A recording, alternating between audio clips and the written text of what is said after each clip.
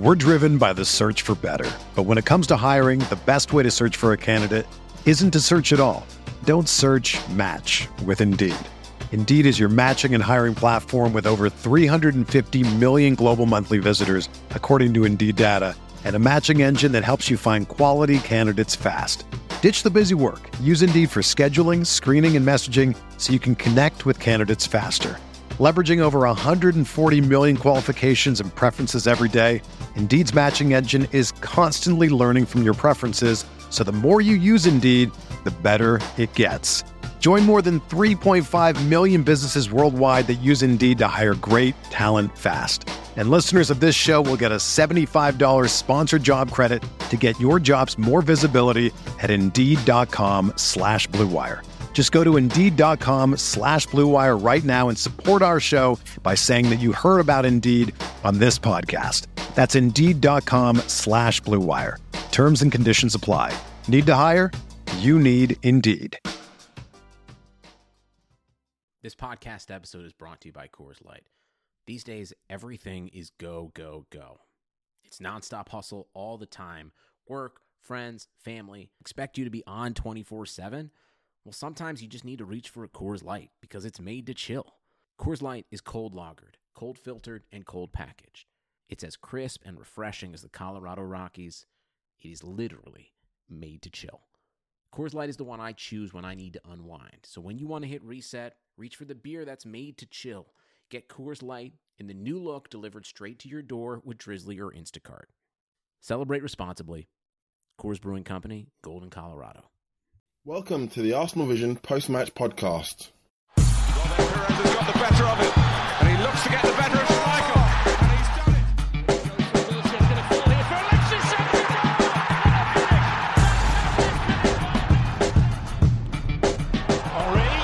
chance. And this is Main Lane from arsenalvision.co.uk. In today's show, Paul, Elliot and Tim will be talking about the 2-1 away victory to Preston in the FA Cup. Now, unfortunately, I haven't seen the game, so I'm not going to be able to give you my rambling mess of an intro properly, so it's probably for the best. Anyway, enjoy the podcast, and back after Swansea away.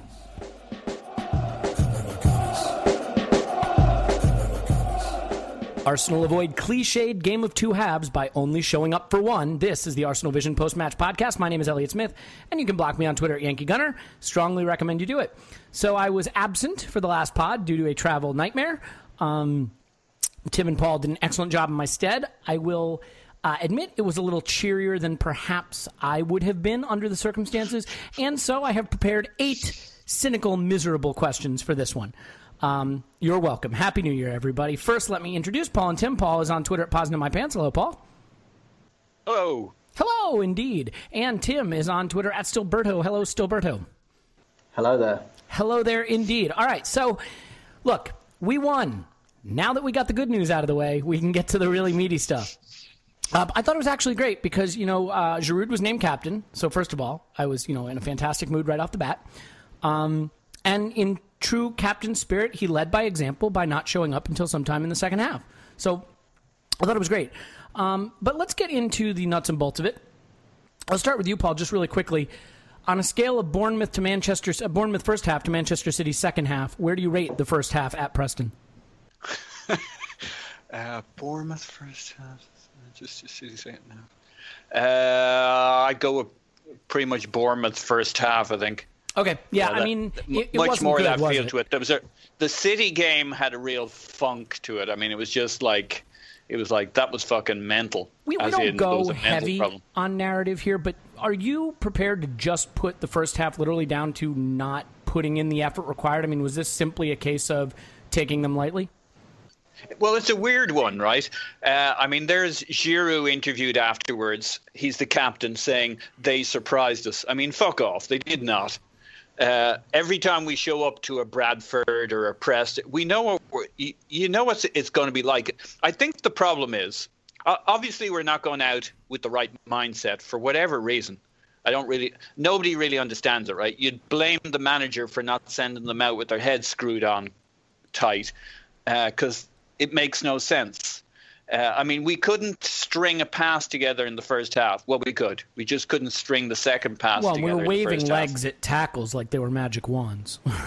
Yeah, and there is no way that we were surprised it was intense. We just mightn't have been up for the fact that it was going to be that intense. I think it's like if I tell you were about to have a literally freezing cold shower, you go off thinking, man, this is going to be cold. And then you stand under the thing and you're like, holy fuck, I couldn't imagine it was that bad. Now, some players might have that excuse. Not too many do, but maybe you just don't remember it being as intense as it's going to be. But certainly we went into this not prepared for the intensity on their side. But that's only half the story. So what? They were intense. So what? They came out with a game plan. So what? They played their 90 minutes in the first 45 minutes. All of that was a given.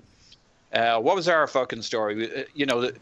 To me, our big issues in the first half were the two pairings, the centre backs and the two central midfielders. I mean, the centre backs weren't really tested in the second half, but at the moment, I've no confidence that Gabriel and Mustafi speak even the same language. Well, they surely do not. At least in the second half. Yeah.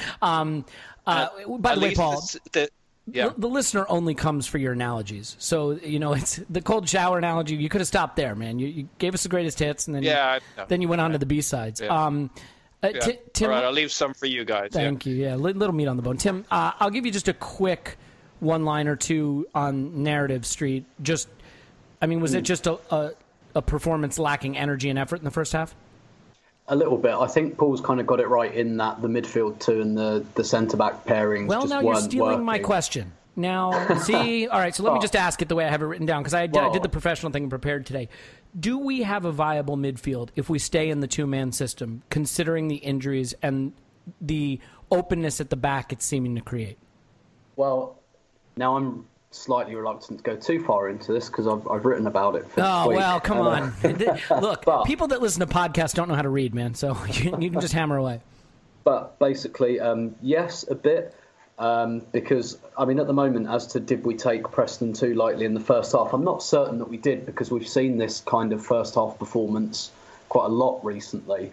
I think maybe Xhaka and Mustafi, who've never really played. I really don't want to go into they don't know the English game kind of trope, but I think maybe they were taken a little bit by surprise in the first half.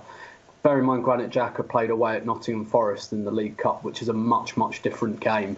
And maybe he could have been forgiven for thinking, this is probably going to be like Forest. And actually, FA Cup games do tend to have a bit more intensity, and both improved in the second half. I think both kind of warmed to it eventually. But really, my theory is, at the moment, Arsenal can only play chaotic kitchen sink football because they're a pretty directionless, chaotic team. They don't really have that midfield sorted. So they don't really have a firm plan, which is why we're seeing that really we're often effective in the last 20 minutes of games when it really comes to the pump. And that's why players like Lucas Perez and Giroud are making a difference in the latter part of games, because they're both players that benefit from chaotic kitchen sink football, and they basically become a front two at that point. And it's basically because Arsenal are just a bit orderless at the moment, and they spend the first half of games desperately trying to feel their way into them without much of a, because that central midfield really isn't sorted and hasn't been for quite a few months. And if you kind of wind back a few weeks, we had that game at West Ham. That was quite chaotic and end-to-end. It's just that West Ham were awful. And the week before we played Bournemouth at home and beat them, but that was quite chaotic and end-to-end. And it kind of feels like those chickens have come home to roost a little bit. And where we've been doing this kind of punch-drunk, swinging football, we've had our chin tested a couple of times, but it kind of comes together in the last 20 minutes when the team go, right, we haven't got time to try and work out what our non-existent plan is anymore. We've just got to get the ball, in the mixer and all hands to the pump kind of thing. And I think that's why you're seeing some fairly listless kind of first half displays, because the players don't really know what they're supposed to be doing. And so they kind of wait until it's panic stations and resort to this fairly direct football, which has been bailing us out. But yeah. I think it hints at a deeper malaise kind of structurally. Yeah, I also think, and I mean, we'll come on to the center forward issue in a minute, but I think we tend to focus on central midfield because it's an issue of some concern. But, you know, when you go from a Mesut Ozil to Alex Iwobi, you know, the kind of movement you're going to have ahead of that midfield duo and the way defenders are going to get pulled around and the pockets of space he's going to find in the little link-up play, it's going to be different. And that's not because Iwobi is not, you know, a decent player, but he's a young player coming around, and Mesut Ozil is one of the best number 10s in the world, if not the best. And then you have an Alexis Sanchez in the middle who creates even more chaos with his running into space, and he drops deep, and he adds an extra body in midfield, and sometimes he goes past the last man. You know, when you swap that out for Giroud, Lucas, and Oxlade-Chamberlain, you know, pretty much the ball-to-feet forwards, as much as you could expect, you know, they're not possession forwards. They want to, you know, Giroud wants to be a target man. Ox and Lucas either want to run in behind or carry the ball, but like they're not going to add that link-up play. So where's the ball go? It goes to Iwobi, and that's about it. You didn't have Bellerin on one side. Nacho's not as attack-minded. I just think it gives those central midfielders so few options. And you know, I think there is a problem that we're seeing with how one-footed Xhaka is. And maybe the reason this system works so well with Cazorla is if you're just going to play two in the middle, you need the deepest one to be two-footed. So he has different angles and options of how to escape and the passes to play. Because if you shield Xhaka to his left side, the ball's going straight back to the defenders. So, Paul, on the topic of the central midfield, I mean, is the system functional? And I think what I'd really like to hear from you, and I know it's just the one example, but we're starting to get a picture of this player and this partnership. Can Ramsey be one of the two midfielders? I mean, is this a workable solution? Because we're kind of out of options. Well, the first thing I'd like to say is I thought you raised some good points there on Iwobi versus Ozil, and I thought Iwobi had a really good game again. But it's a very, very different game to what Ozil provides. As you said, you know, Ozil tends to, in large part, run away from the ball into space to take up a great position. Iwobi, I mean, you see it right at the start of the second half, what his plan is. He keeps running almost El Neni-like into positions to receive the ball, to link up the play. He's like a continuity guy. And it's just a different energy. So I think that's challenging for any midfield pairing if you're going to switch between those two. It's like switching between having Alexis and Giroud as your striker, not to get you all fired up. And I think the other thing is, you know, the beauty of 4-2-3-1 is that you don't just have two players in midfield because, as you talked about, other players drop in. That might be Alexis, it might be the right wing, it might be, you know, whoever. Dropping in to be that third player or a fourth player from time as the need arises. The problem for the midfield too, especially when they're not wedded in and experienced, is it's kind of like going through a House of Horrors thing where, oh great, there's going to be some guy popping out from the wall on one side or the other. I don't know who it is, and I'm about to, you know, have the shit scared out of me. Well, it's a bit like that with our midfield with the third guy. Who is it going to be? And it's not just, does Ramsey know who it's going to be? You know, you're forming triangles with other players. So it's not, will you anticipate who it is? Will the guy, you know, who are you going to ping the ball to who will get it to that guy? Because you're forming triangles or rectangles or whatever, knocking the ball around. So, yes, you can have a midfield three regardless, but you don't have that. If you look at a PSG, they know who their three is. They know as the points of that triangle move around the midfield to new positions, who the three is all the time. And with us, it's actually probably more predictable with Iwobi who the midfield three is, because he does a lot of busy work to keep forming that triangle. So I think it's a hell of a challenge.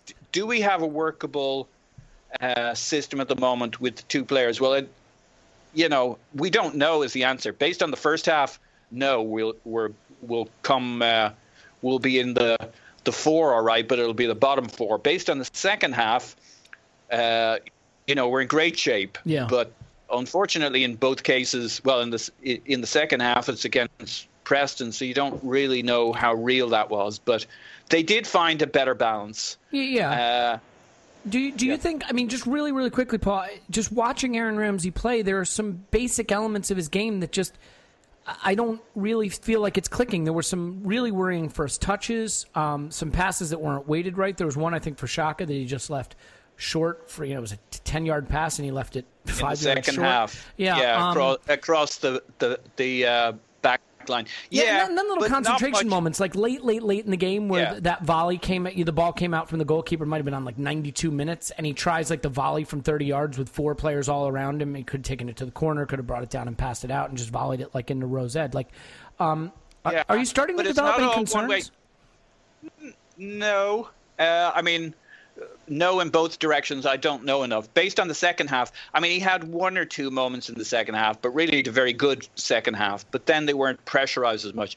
But Xhaka doesn't get off lightly either. His first touch in that game was brutal. The number of times he played himself into trouble. And that's been consistent with him, whether it's a first touch or he kind of starts to dribble and then overplays it. So there's a pair of them there. So could that be though that teams are starting to suss out that, like, if you play him on his left side, he's got nowhere to go? I mean, he won't even turn with the ball on his right. He won't receive it on his right. It's just all left foot all the time. Yeah, well, that's probably a factor, but he doesn't need that to spill the ball or to put the ball where it's suddenly the guy's charging in for a 50-50 when Xhaka was in no trouble and plenty of space. So. But to your point, that doesn't necessarily make Ramsey the ideal partner for him while he's sorting that out. So, but, based on this game, which is all we can talk about really in terms of pairing, their second half was really good. And I hope we, will we talk about Ramsey a little bit more in that goal? Because that was something special too. And, it's one of the reasons you buy an Aaron Ramsey or you hold on to him. Is because every now and then he'll do that, and we did not break their lines. No, but I would say, Paul, if he's going to be one of 2 men in central midfield, as much as I totally agree with you that moments like that are kind of what put Aaron Ramsey on the map to some extent, I'm going to be much more fixated on and focused on his play in the build-up and how we're controlling midfield than 20-yard shots. I won't say speculative, but 20-yard, well-hit strikes from outside the box, because you're going to get, 3 or 4 of those a season, maybe. I mean, if you're even lucky. I mean, you'd be lucky to get 2 or 3 of those in a season. We're going to be much more concerned with his play from midfield. Let me just take it over to... Except that you might only get 2 or 3 of those in the season. But if Ramsey's in form, you'll get 10 goals and more. And there was nothing on there. I mean... No, it turned our game around. I think my point was I think that's the other thing. You got some leadership from him, because we came out of that.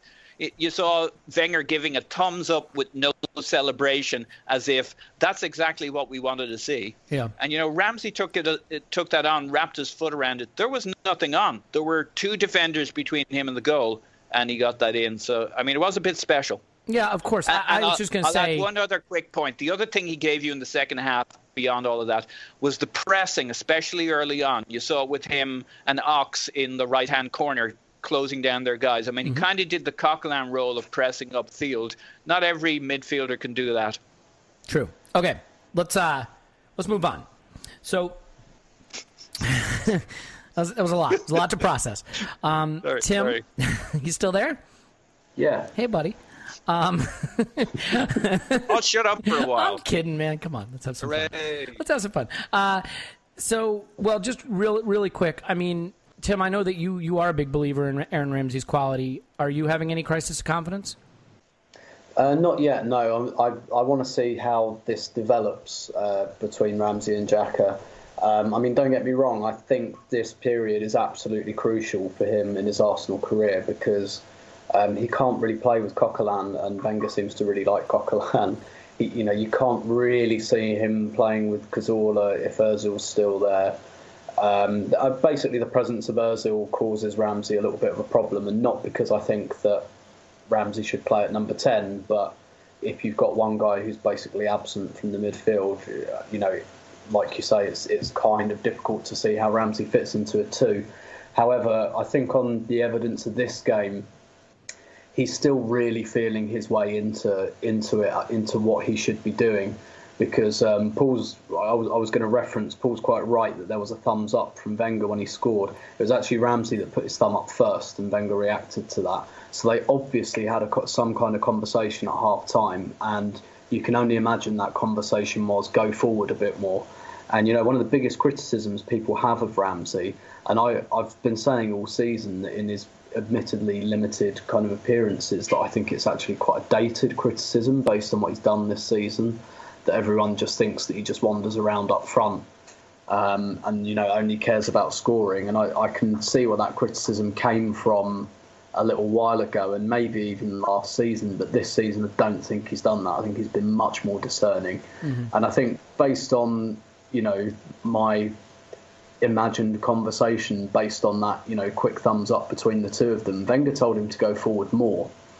And that's quite an interesting development, because that suggests to me that Ramsey's, really trying to see, how do I fit in? How do I rein in some of my instincts? How do I really fit myself into this team and do what this team needs? Whether he manages it or not, it completely remains to be seen. I don't think we can quite judge that yet.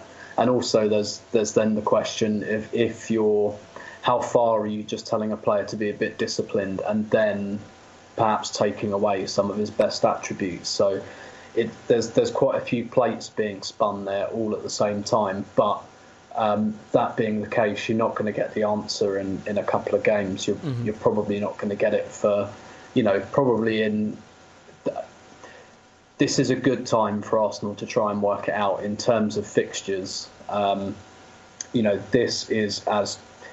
If Ramsey and Xhaka can't make it work in this run of fixtures, then it's a dead end, really, quite frankly, and it will probably do us well in the long term to know that, as much as it might end up damaging our season in the short term. That's a fair point. Well, look, there's nobody else. I mean, in this run of games, they're going to play because there's literally nobody else that they can choose. Indeed. From. And we've seen before that in a bit of a squeeze, I still think Wenger does his best work as a coach when he has no choice. I think choice confuses him and muddies his thinking. He's got no choice but to work on these two in training now and get them playing together. So I'm fascinated to see. And at the moment, I'm just open-minded, a bit like Paul. I don't necessarily think this is going to be a success. I don't necessarily think it's going to be a failure. I think we've seen in both games so far, we've seen it work okay and we've seen it really not work. And I suppose the concerning thing is it's worked okay when we've been chasing a goal. But then I really don't think... I think the whole team doesn't know how to play when it's not chasing a goal. All of our Premier League defeats this season, we've taken the lead, which tells me that Arsenal structurally do not know how to handle not having to shit the bed and throw everything forward and go for a goal. That's not just been happening when Ramsey and Xhaka have been partnering one another. That's happened with Xhaka and Coquelin in the team as well. So I think there's quite a lot going on there, and I think it needs perhaps a little while to calm down. And if it doesn't calm down, then I think we can just, in the next couple of weeks, I think we can just conclude that it's not going to work. Yeah, and little interesting piece of insight there. Maybe the reason we struggle with keeping clean sheets is because we are so adept at shitting the bed. That could be it. It could be. The two things could be intertwined. Let me stick with you for 1 second, Tim, for sort of a quick question. We seem to have abandoned Alexis at center forward, but we can't really draw that conclusion because obviously there was always going to be rotation for the 2 games in 3 days, and then this was FA Cup, so it was a chance to give Ozil a little more of an extended break, and Alexis wasn't in the squad. Your instinct now, do you think we have abandoned Alexis at center forward till still too soon to call, or do you think he'll go back to it? I don't think he's abandoned it. My instinct is that Giroud will play the next game. My instinct is that he'll keep, kind of unfortunately, I think he'll keep Giroud going until such time that he fails, as it were. So the first time he doesn't score a goal or affect a game positively, he'll be out again. That's not the way I'd play it personally. I think he's got to make a tough decision. But I mean, when it was working, it was Alexis and Ozil and Iwobi exchanging those little, that triangles on the edge of the box, and Theo coming in from the channel and Bellerin overlapping that, and it had a really nice flow and feel to it. I mean, surely the manager sees the impact it's having on our overall play for the first hour. Yeah, definitely. You'd hope so. I think also maybe he might use the absence of Theo Walcott as maybe another justification in his mind, that maybe he thinks that Alexis up front tends to function a bit better with Walcott coming in from the right, although I would argue that while Walcott's out, that Lucas has possibly earned that role. We will come to Lucas. That is on the list. Yeah. So I think that he'll just find it too difficult to drop Giroud because he likes him and he's nearly signing a contract and he's scoring. But I reckon the first time he doesn't score, he'll be out of there, basically. Yeah. But who knows what that will cost us. Could I just add, Tim, because I thought you made a good point, which is the Perez thing, I think, is a lifeline for Giroud lasting a little longer there. We're a much more interesting front three if you've got Perez as the second forward there. Well, so let's come on to Giroud for you, Paul. And I guess the question is it absurd? Is it overly cynical? Is it unfair to be critical of a player who continues to make decisive contributions in the last 20 or 30 minutes of the game, but who, at least from my ignorant eye, appears to be hindering the play in the first 60 or 70 minutes? Is this a case of everything Giroud's doing well he can do as a sub, or do you think that he has positively impacted the team starting?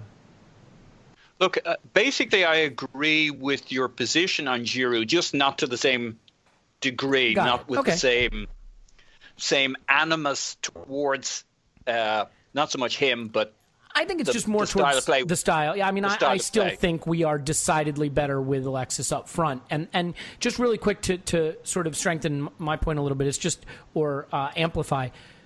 If you look at the things Giroud has done well, in the Bournemouth game in the comeback, it's a layoff in the box to Lucas. It's a layoff in the box to Alexis. It's a one-header. If you look at what he did well, in the Preston game, he knocks it down ultimately for Ramsey's goal. He wins the first ball to Lucas, who gets on the second ball, who gets it back to him for the goal. It's when the ball, as Tim said earlier, is getting into the mixer that he's influencing things, but we just eschew that style of play for the first hour anyway until the game starts to get stretched and chaotic. And then we start, dumping everything into the box, and he starts quite predictably having a much greater influence. My argument would be either play that way from the start, or he really is someone who's just going to be a lot more effective coming in off the bench. No, I mean, it's a very strong point. I basically agree with it. I just, the Giroud option, I mean, my God, he's done fucking brilliantly in terms of his critical contributions in critical games.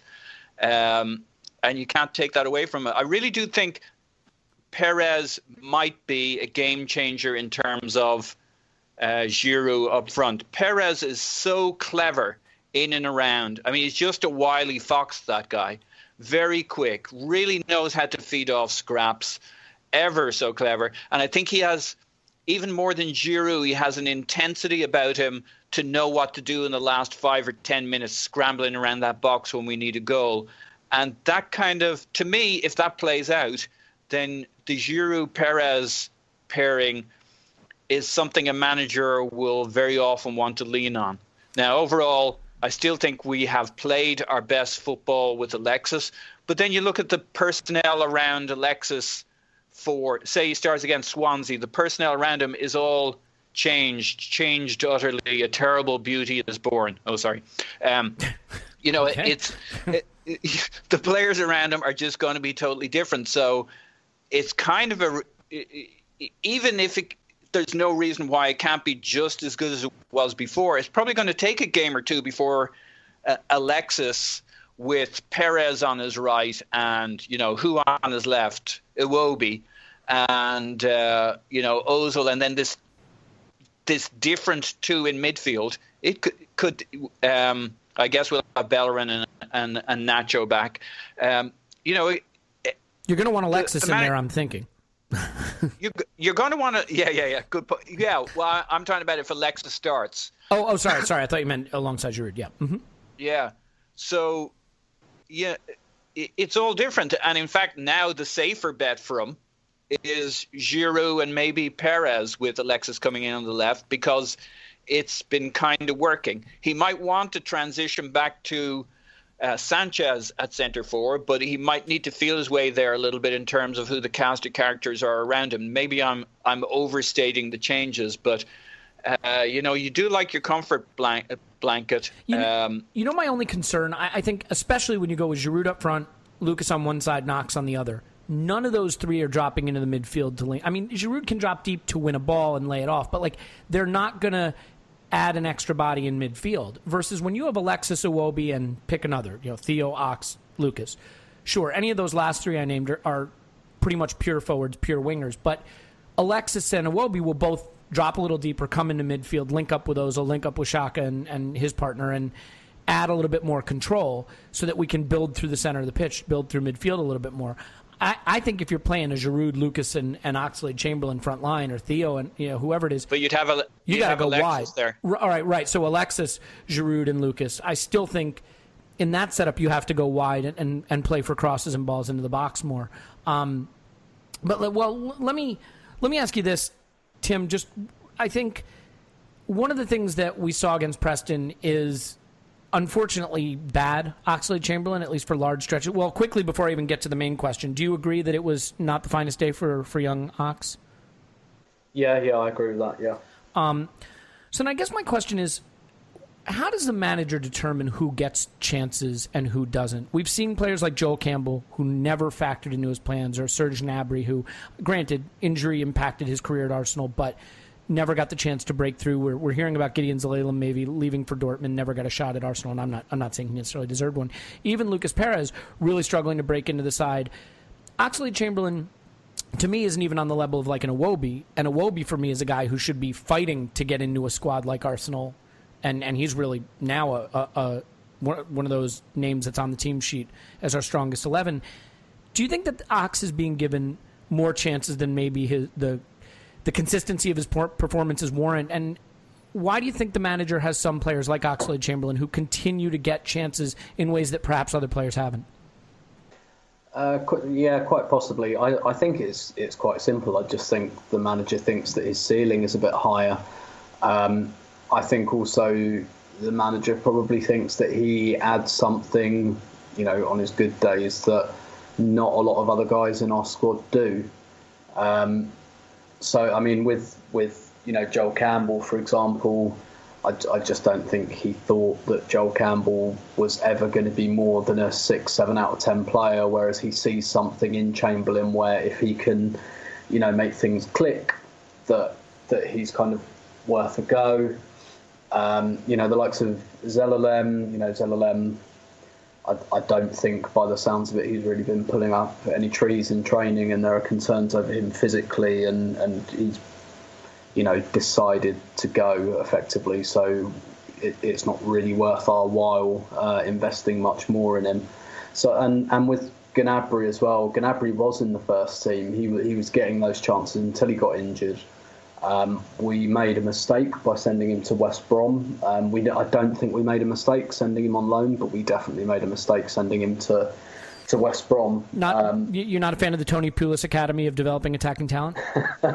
Not especially, no. And by the sounds of it, Gnabry played a massive part in that by not being hugely professional and putting on weight. And he obviously just didn't really fancy it. But at the same time, we obviously didn't match him up with the club or a manager that really inspired him.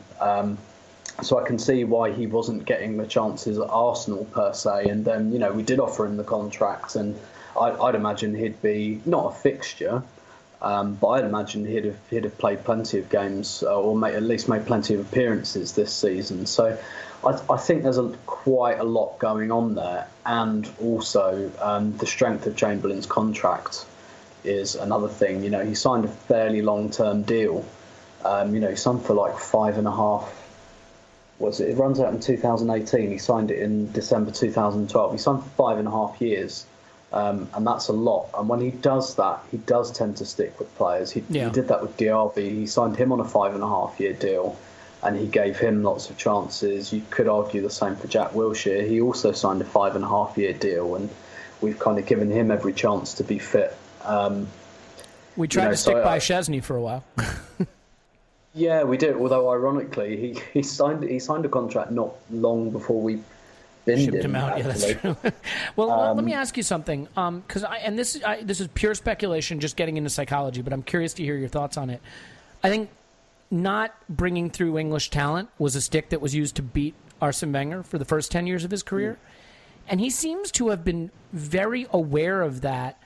He's made a lot of comments about his contribution to the national team in recent seasons, and we've seen it with Theo and Ox and Jack and Gibbs and Holding and Chambers, and there does seem to be, Szczesny briefly there, there does seem to be an effort to bring through English talent. I mean, Jenkinson for a cup of coffee, obviously was never really at that level, but I guess my question is, do you think that the manager does feel that he has, now he's been in England so long and based on his earlier reputation, that he has a responsibility to try to help contribute to the football culture in England and to the national team, and that if there's an English player that he can help develop, he will lean in that direction? Yeah, maybe. Maybe he's just slightly more confident about the technical level of British players compared to when he arrived.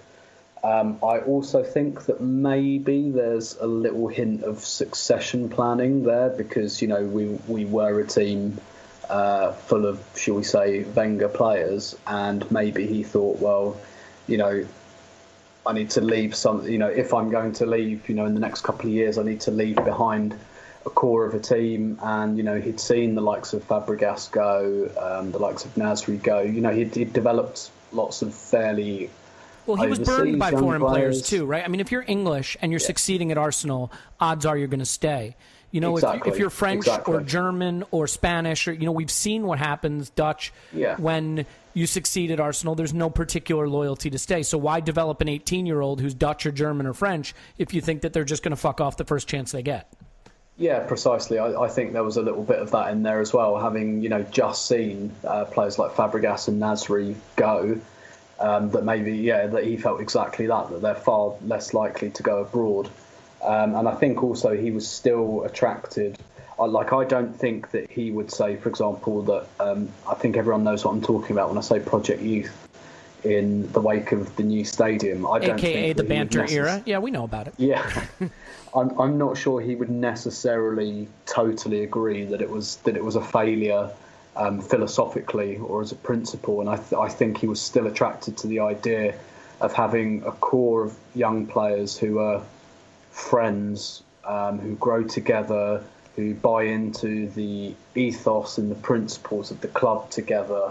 And by the way, I think he kind of almost considered Szczesny as part of that British kind of core. Would the counter argument to that, Tim, be that can produce precisely the level of comfort and complacency? You go to work with your buddies and you see your pals at work every day and you laugh about the game of FIFA you played on Xbox the night before, instead of seeing a bunch of hardened professionals who all speak different languages and you feel like you're at work, Yeah, quite possibly.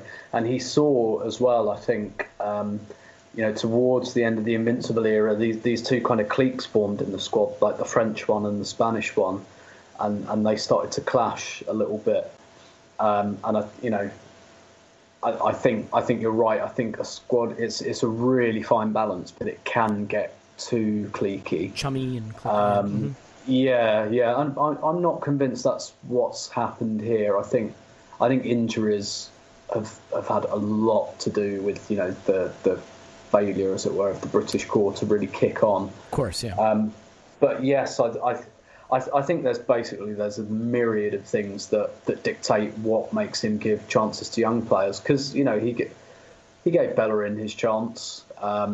But I think Bellerin's a great example, Tim, because Bellerin got a chance and took it. Like, he took it right away. Yeah. You know, Bellerin is in the Cesc Fabregas mold for me. Right. I mean, you saw quality from them almost from the word go, and that's why I think, you know, when you say, oh, well, you have to give youth a chance, look at Bellerin. That's why Ox needs chances. Like, Bellerin didn't need the number of chances and the number of inconsistent performances that Ox needed to succeed. Like, for example, Chambers got a chance.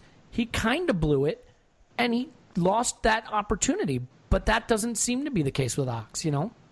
Yeah, and I think that's because Chamberlain hasn't been putting together like a string of poor performances. It's inconsistency. Yeah, that's a good point. And I think he's more willing to tolerate inconsistency than, you know, for example, Joel Campbell, who was pretty average, pretty consistently. He I'm doing him down a little bit there because he was quite useful at points last season, but I'd argue that's just because we were so lacking in terms of anyone that could vaguely pass a football that actually he became more valuable than he should have been. But I think he tolerates inconsistency more than he tolerates. I mean, look at how kind of brutally he's treated Jenkinson in the last couple of weeks, for example, and not incorrectly, by the way. But that's what we want, right? Right. I mean, Yeah. that's look, not to be a dick about it, but it is professional football, and these guys are well paid. Yeah. And like, if you're not good enough, you shouldn't get the chance over and over again to prove you're not good enough. Yeah, exactly. So well, look, lest people think I've got Paul in timeout here or something, let's get back to him for a second. And Paul, I want to ask you about Lucas, but I think it would only be fair to give you an option if you want to have a word about Oxlade-Chamberlain quickly, if you have any thoughts on that. I'll make a couple of quick. It's another one where I think part of the different view on it is the difference in rating. I think he's better than you do, and so we can't put numbers on it, so we can't measure it. But just in terms of my gut feeling of our conversations, I think part of your confusion with the manager is he thinks he's better than you do, and you know, maybe I don't think he's as good as the manager does. But I do think there's still something very good there. I thought he was okay in this game. I didn't think it was great. Wasn't a terrible game. I thought he had a really poor first half, but that's not, you know, that's not putting him in exclusive company. Yeah. It was like, I'd say Perez had a good game in goodish game in the first half. And beyond that, not much. So, Paul, I have always said Ox has tremendous physical skills. I think what the best way I can summarize Ox for myself is every time I watch him play, I find myself sitting in front of the TV going, pass it, give the ball, pass, the pass is on. That no, okay, all right, oh, good dribble, all right, pass it, no, pass, you know, like he just. And I think I know exactly what you mean is decision making, but. If the manager believes that will come once the dude relaxes and becomes more confident, that probably explains why he sees more upside than you or I might. Yeah, fair enough. Look, he's getting his chances. You can't deny that. He's getting his chances. But he's not a starter. He's not a starter. He's playing because other people are injured. He plays because Theo's injured. But he seems to be the first off the bench for the wide positions. And I'll tell you this, it'll be interesting with Welbeck back now. We may see Ox really struggle for playing time, especially leading to my next question, which is, do you think Lucas Perez has done enough in these few chances he's gotten to earn that playing time that we speculated about whether he would get or not? Yes. Yeah, if I were the manager, do I think he will? I think he should. So? Mm-hmm. I think he'll break in right now. I don't know how long he'll hang in there, but I mean, to me, he has. We've kind of had conversations around this where we say, you know, similarities to other players. I actually think he's substantially different to anybody else we have. And if I'm a manager, again, maybe part of it's harking back to watching or researching what he did in Spain in his final year and the impact he had for the team down the stretch and his commitment in that Barcelona game. I mean, he wasn't just a player, he was everything. And how dirty he can get. I don't mean necessarily dangerous dirty, just kind of, you know, we're going to the mattresses kind of thing. And I think something we have lacked in the past that I think we all feel we need a bit of is a guy who's willing to do whatever it takes. He's that guy. And particularly going down the stretch, I think if we're in any way close to a title chase, I think Perez is a big fucking deal. I thought he was sensational in this game, in the sense, not that his play was brilliant, just his laser focus, his commitment the whole time, his ability to work in tight spaces, getting in and scrapping around whatever Giroud knocks down. I just think that's a really, really good one too.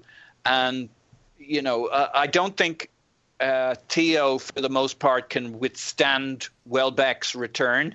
I think Welbeck just provides too much over 90 minutes. Mm-hmm. Perez might have a shot at it if he can really get going here, because he clearly has some things Welbeck doesn't have, and vice versa. But if I were a manager, they're the kinds of things I'd want on the pitch, especially if he can spark with Giroud. And then, I was going to say Welbeck brings a lot of what Giroud does, but not many people are bringing what Giroud does at the moment in terms of impact, raw goals and assists, even though there may be a cost to our overall play. Well, right, and I think as we discussed, the question is, can he still do those things if he's coming on at 60 minutes, since that seems to be right about the point where he starts to influence things. Sure. I think the thing that jazzes him up could be Perez, because as a 1-2 combination, right from the start of the second half, Perez took the second striker role in and around the box in that first 50 seconds. And he's part of the reason we made that goal. Giroud plays a bit of the hub on the, the pinball machine there as they're playing it in off his feet. But Perez is buzzing in and around the box and had that ball come back off Ramsey. He was probably offside. But anyway, had the ball come back off Ramsey.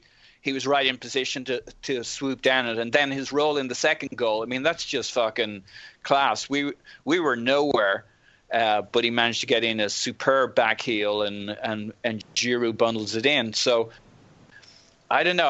I think that's his hope to a starting position, his relationship and partnership with Giroud. And we'll have to see how it works with Sanchez when he gets back in the driver's seat. Yeah. I think that's fair. It's funny because we have no central midfielders, but now all our forwards are coming back because we've got Giroud and Alexis and Lucas and Ox and Theo coming back, and Danny Welbeck is back. And so, we always seem to be spoiled for choice in one area and have no options in another. And if Bellerin is out for any long period of time, which there's a little bit of a whisper that could happen, that can really impact not just our defending, but our attack especially as well.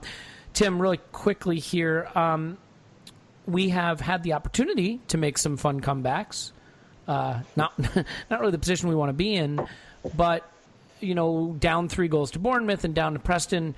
We did fight back and get a point from Bournemouth and beat Preston. Are you more encouraged by the fight backs or more concerned by the deficits? Slightly more concerned by the deficits, to be honest, just because of...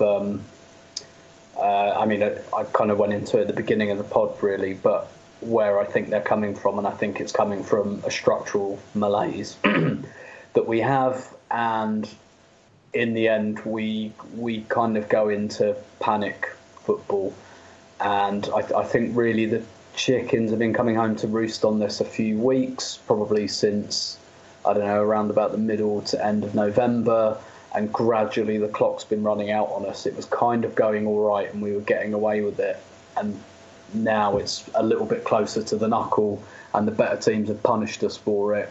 We've just about managed to get past the slightly weaker teams, and I just feel like the clock's kind of running out on that's not sustainable, and that we have to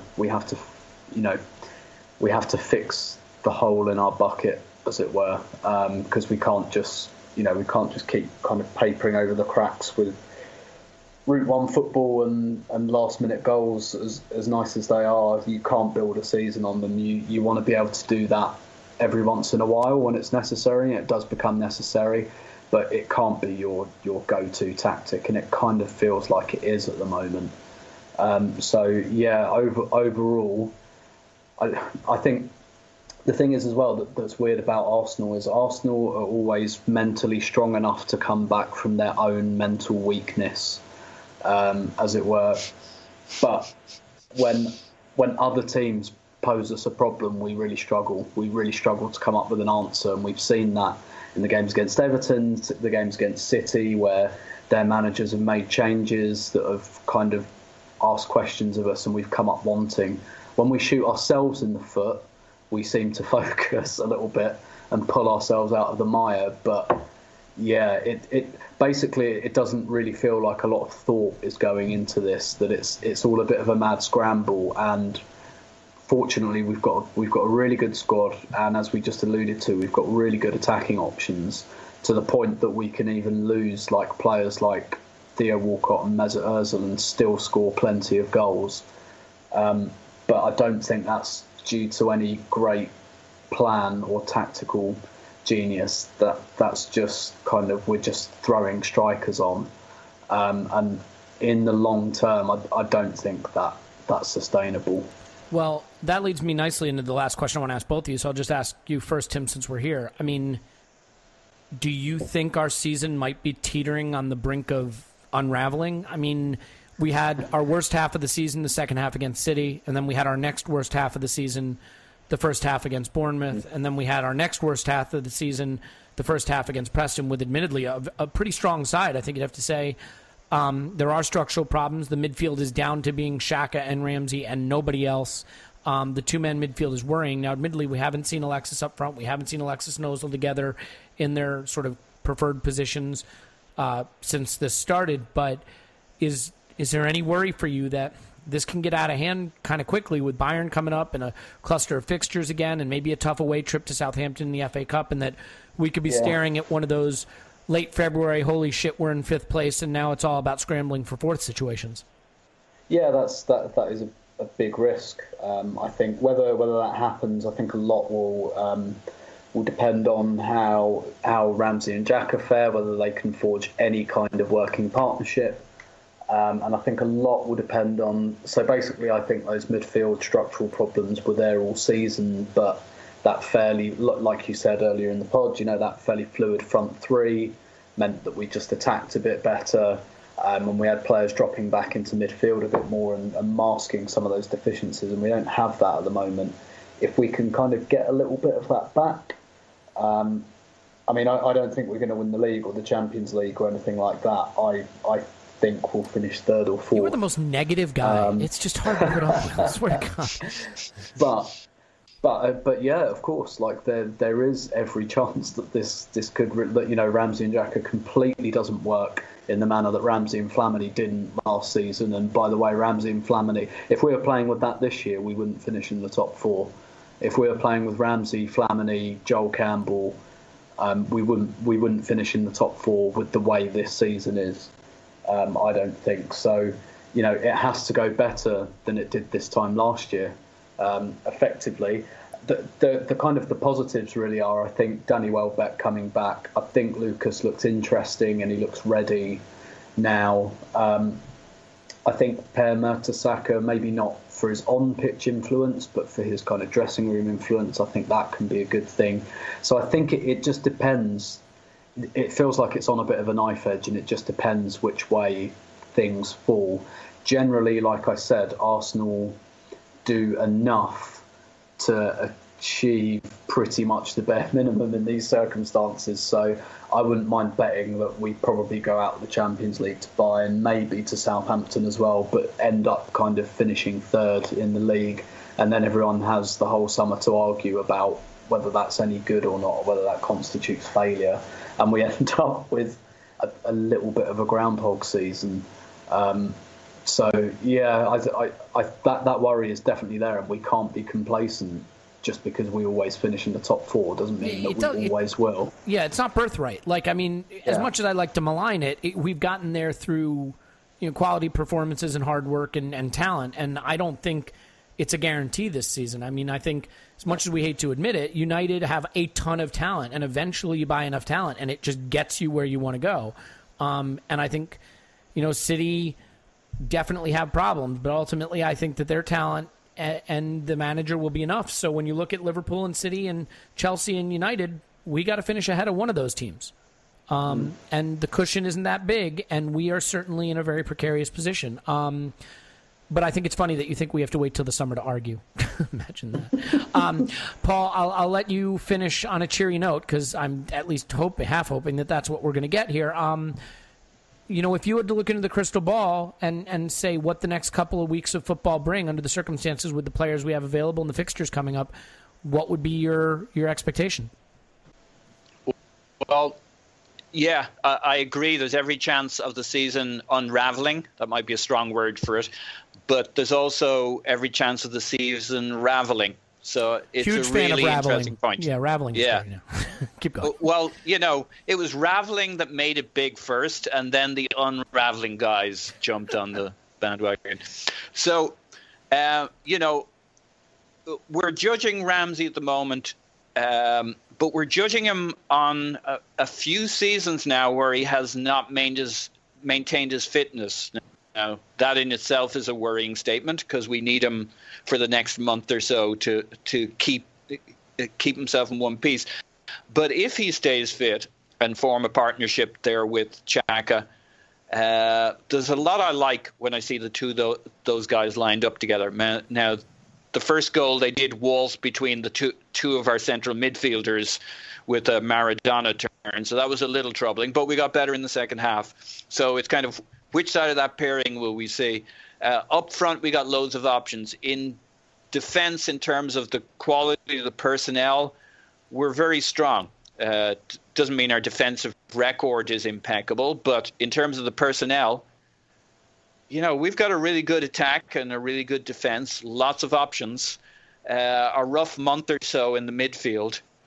I won't be that worried if I would love us to win the league this year. I don't think we're going to do it, but if these other teams are getting stronger and stronger, our competitors, the one thing that may mean is they can take points out of Chelsea, and I'll think it's a success if we came third, but we were in a contention for the whole way down the stretch. And it could have been us, or it could have been somebody else, and we just miss out and we come third by 3 points at the end of the day. If what we're talking about is coming third or fourth or missing out on a third or fourth in the league, but it's like third or fourth as it has been over the last few years where we were never really in contention, that'll be extremely disappointing, and I think a bad season and a bad letdown. But I think we could, it's on a knife edge. I think there's as much reason for optimism or pessimism. I don't see us winning the league, though. Yeah. The only thing I'd add really quickly is that we're possibly guilty of not looking at the teams around us in terms of some of them are quite precarious as well. I don't think, for example, Liverpool are going to go on, it's guaranteed that Liverpool are going to win and win and win and win. We saw on Sunday against Plymouth, they don't have much of a squad. And I don't think it's guaranteed that Man City will. I do think United look a bit worrying. Spurs, will they run out of steam again, which Pochettino teams have a history of doing? There's a lot in the melting pot there. Yeah, no, I think that's all fair. And obviously, if you had to put money on someone coming in the top four, you'd put it on us because we have the history of doing it. I think the signs are just a little troubling right now, and we know the manager's not going to change system. That's just not really how he operates. So, or at least I think we can presume that. So he's got to find a way to make the players he's got work in this system. And right now it's going to be Ramsey and Xhaka. I mean, unless you guys can think of any alternative, right? I mean, that's it. So we'll see what happens. It's Swansea. And that might turn out to be good. No, as Tim said. It could turn great. If it works, could be great for us that he doesn't have any option too. Yeah, but look, based on individual talent alone, you'd have to say that Xhaka and Ramsey are the two best central midfielders we have, just in terms of how I think we all rate them in terms of talent. So if they can work as a partnership, be great to get your two most talented midfielders on the pitch together at the same time. And by the way, I'm discounting Santi because I think with his ankle situation, we kind of have to start doing that. In any event, we have Swansea away. I mean, look, they can't defend to save their fucking life. So, hopefully we can get something going there. We know Aaron Ramsey's always up for playing Swansea as a Cardiff guy. So, right, he's a Cardiff guy. Right? We'll spot them 2 goals in the first half, though. If it's just the 2, that's a piece of piss for us. So, no problem. In any event, look, we're looking forward to it. Either it will be a great end to the season. I can eat a ton of crow and we can all celebrate. Or it'll be a horrible run into the end of the season and the podcasts will be great. So one way or the other, we all win by hopefully winning, but even if we lose. Anyway, Paul's on Twitter at Paz in My Pants. Thanks, Paz. Woohoo! And Tim's on Twitter at Stoberto, and we know what he's writing about, so skip his blog this week. No point. Thanks, Tim. Pleasure. My name's Elliot Smith. Please block me on Twitter at Yankee Gunner. Leave us 5 stars, and then write nasty stuff in the reviews. And we got this in under an hour. I don't know, once Linus adds his rambling mess of an intro that, I'm kidding. We love Linus. He's the best. But once he adds the intro, it might be over an hour. But this is this is just a quick little jaunt through Arsenal for us. Anyway, what am I doing? I'm making it too long. All right, I'm hanging up now. It was great talking to you guys. Goodbye.